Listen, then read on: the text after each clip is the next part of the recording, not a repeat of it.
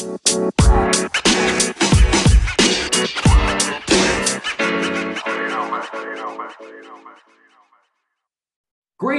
this is Dr. David D. Shine.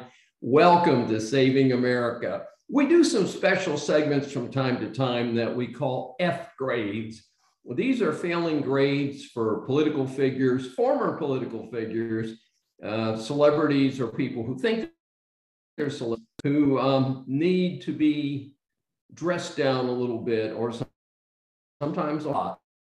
Our featured F grade is the alleged American General Mark Milley, who's supposed to be the head security guy to advise the president.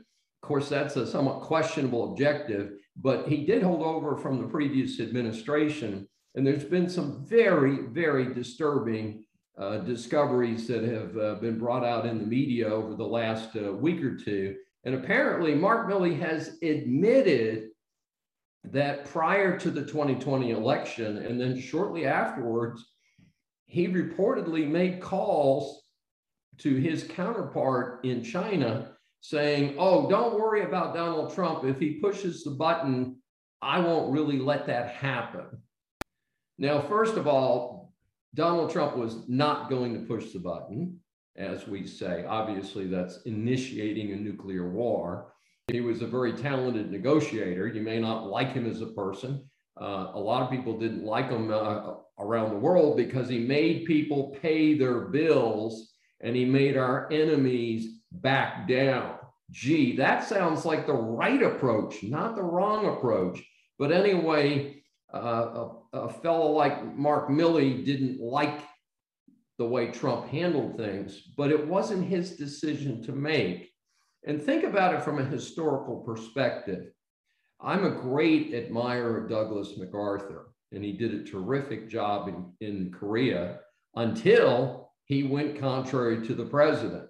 And President Truman, again, I don't agree with the decision, but he was indeed the commander-in-chief, and he pulled Douglas MacArthur out of Korea. Again, I don't agree with the decision from a military standpoint, but from an administrative standpoint, the president is the commander-in-chief, for better or for worse. And indeed, just as Donald Trump had a right to control what the military did, the example as a Democrat, Harry Truman, did the same thing. And I call on General Milley to resign.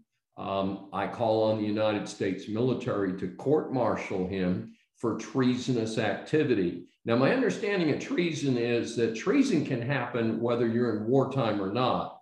Generally speaking, capital punishment only is involved in treason during parts of time when there is actual declared war. So we're not calling on capital punishment, but we are calling on substantial discipline for this whack job loser who obviously doesn't understand the role of the military or the role of the United States president.